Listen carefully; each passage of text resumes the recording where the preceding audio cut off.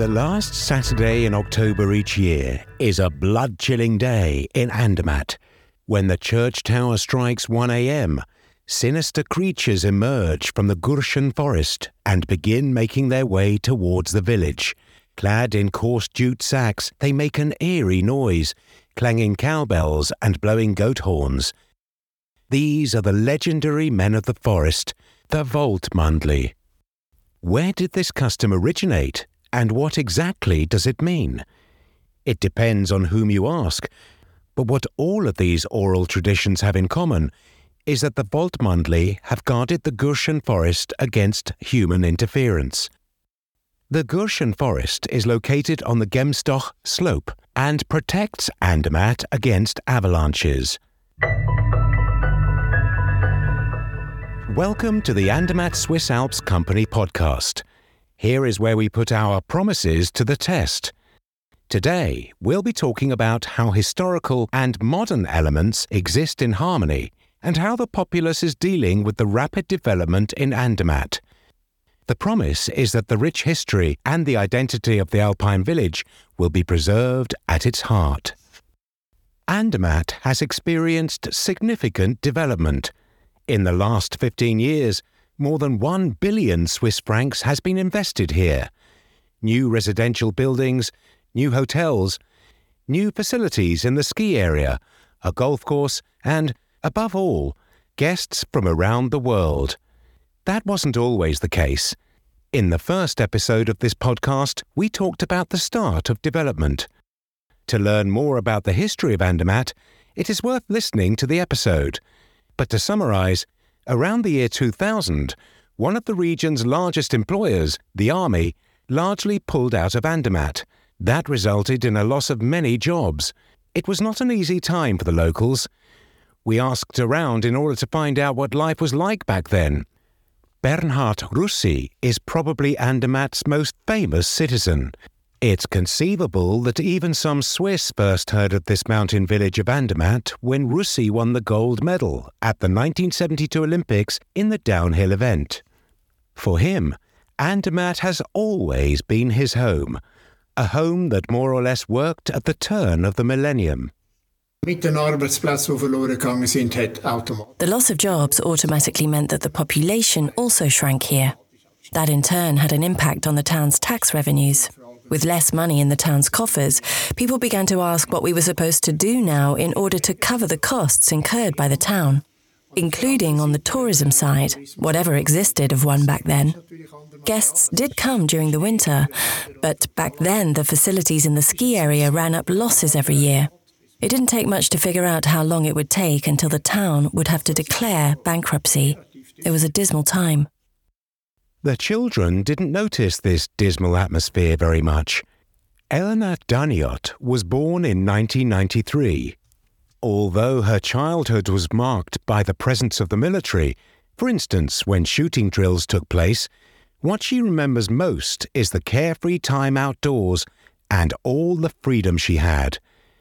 And nonetheless, she saw how families left the neighborhood and moved to the lowlands for work.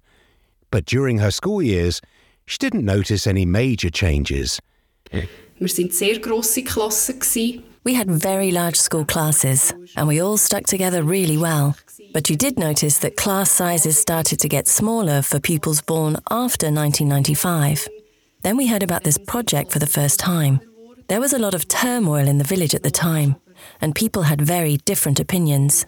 But nonetheless, I would say that most people were curious and had a positive view of the project. People were prepared to go along with it because there wasn't much hope back then.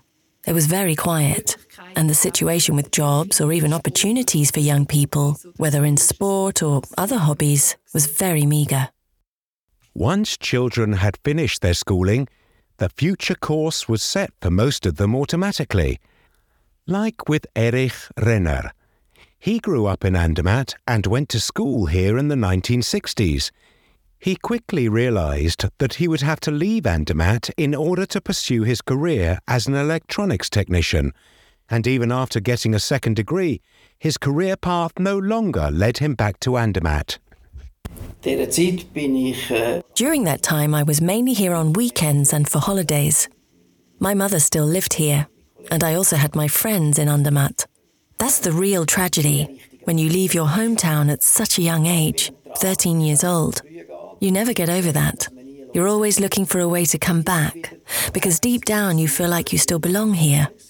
And I felt at home the whole time I was here. I was happy to be in eastern Switzerland, and I very much liked the quality of life there. But I only really felt at home in Andermatt.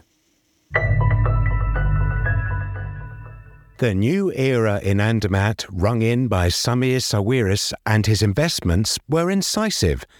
A 5-star hotel was to be constructed, along with many new residential properties. It is understandable that people in the village were worried that they would lose their identity. How was all of this supposed to fit together? The locals like the Russis, Daniots and Renners, who had lived in this high valley for generations, and the impressive plans of Sami Sawiris. No one could imagine how this was supposed to work, even Bernhard Russi. However, things look different now. Ich glaube, man darf ruhig sagen, dass das ein bisschen ein Lottosechser war. I think you can say that we won the lottery when Sami Sawiris came to visit, especially where he felt that it was possible to do something terrific here. That is, of course, the reason why we are at this point today. Another aspect for me is, and that is the really big benefit that Andermatt offers, it's calculable. The scale is calculable. We know our limit. So far, we've accomplished 2 very important things. The village has remained the same. No, I need to correct myself. It hasn't remained the same. It's more beautiful. Many locals have noticed that things are happening here. It was time to break open the piggy bank and freshen up the house facade. You get that sense today in the village. It has been spruced up really nicely. And the village also will never change. It has grown this way historically. The other thing is that despite the Chedi Andermatt and the boutiques, we succeeded in staying in tune with nature. We kept our feet on the ground and didn't become out of touch with the real world. Everything is still normal. I believe that many people come to Andermatt because that's precisely what they're looking for. Some people have purchased property here that they could just as easily have purchased in Gstaad or St. Moritz or some other destination. But they wanted to come to us, back to the roots. Andermatt attracted new residents not simply because new people moved here. Some former residents also came back because they now saw a chance to live here, like Eleanor Daniot. Ja, das hat sich noch schon verändert, hat man gemerkt. Yes, the situation did change. Of course, it took some time until it was clear that you can have a future here again and start a family. I also came back after having lived elsewhere for a few years. I was mostly here on weekends or for parties or events. That way I was also aware of all the growth, from the outside, so to speak, but nevertheless as a local.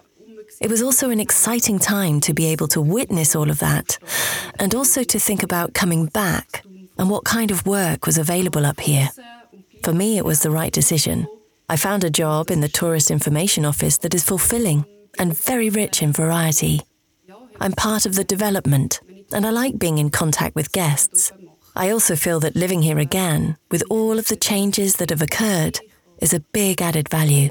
And despite those changes, I feel that you're still very in tune with nature here. And it's very important to everyone that it also stays that way. I'm eager to find out how things will develop further and what is still to come. With the new residents and the locals, life has returned to Andermatt. And all of a sudden, it's not just 25 Waldmandli coming out of the Gürschen forest, but 100. A tradition that went dormant for several years back then was relaunched, the Birerwecker Renner. This Uri tradition has been held again every Carnival Sunday in the last 10 years. Children up to age 7 need to complete a certain course on skis or a sledge that has been pulled by an athletic parent. Each child who crosses the finish line is rewarded with a Birerwecker. That is a kind of pear bread, which is typical of Swiss speciality. Erich Renner returned to his hometown after nearly 6 decades. That wasn't always the plan. Nein, überhaupt nicht. No, not at all. That first came up in a discussion with our children. They said they would really like it if they had a home in Andermatt again. If this upswing hadn't happened, we wouldn't have decided to come back here or to have our personal documents here again. Looking back, I would say that we would very likely have remained in eastern Switzerland. Although he spent most of his adult life away from Andermatt, he always felt a bond with his hometown.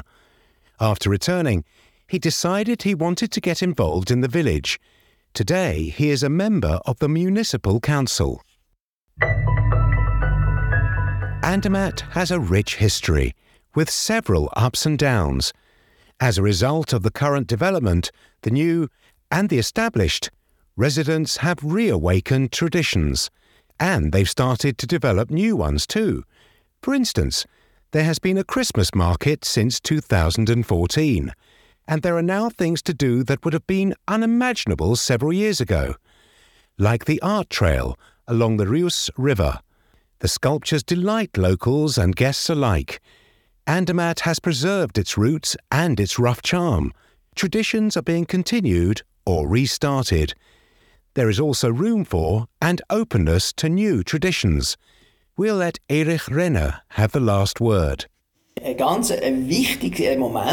I had an important moment when I was sitting in the concert hall recently and enjoying a concert.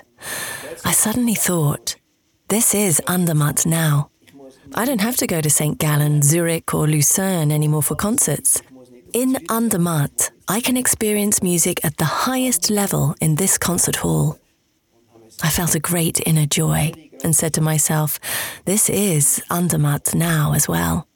A wonderful thing. That was from today's Andermatt Swiss Alps Company podcast. Here is where we put our promises to the test. If you're interested in learning how the destination in the heart of Switzerland is continuing to develop and would like to hear our stories, then subscribe to us. You can also leave a rating if you liked this podcast. If you have a topic that you're particularly interested in, write about it in the comments or send an email to podcast@andermatt-swissalps.ch. We look forward to your input. In the next episode, we'll talk about how the golf course came about, including how it was developed and is being operated sustainably. We're signing off for today, but we'd be pleased if you tuned in again next time. Goodbye for now.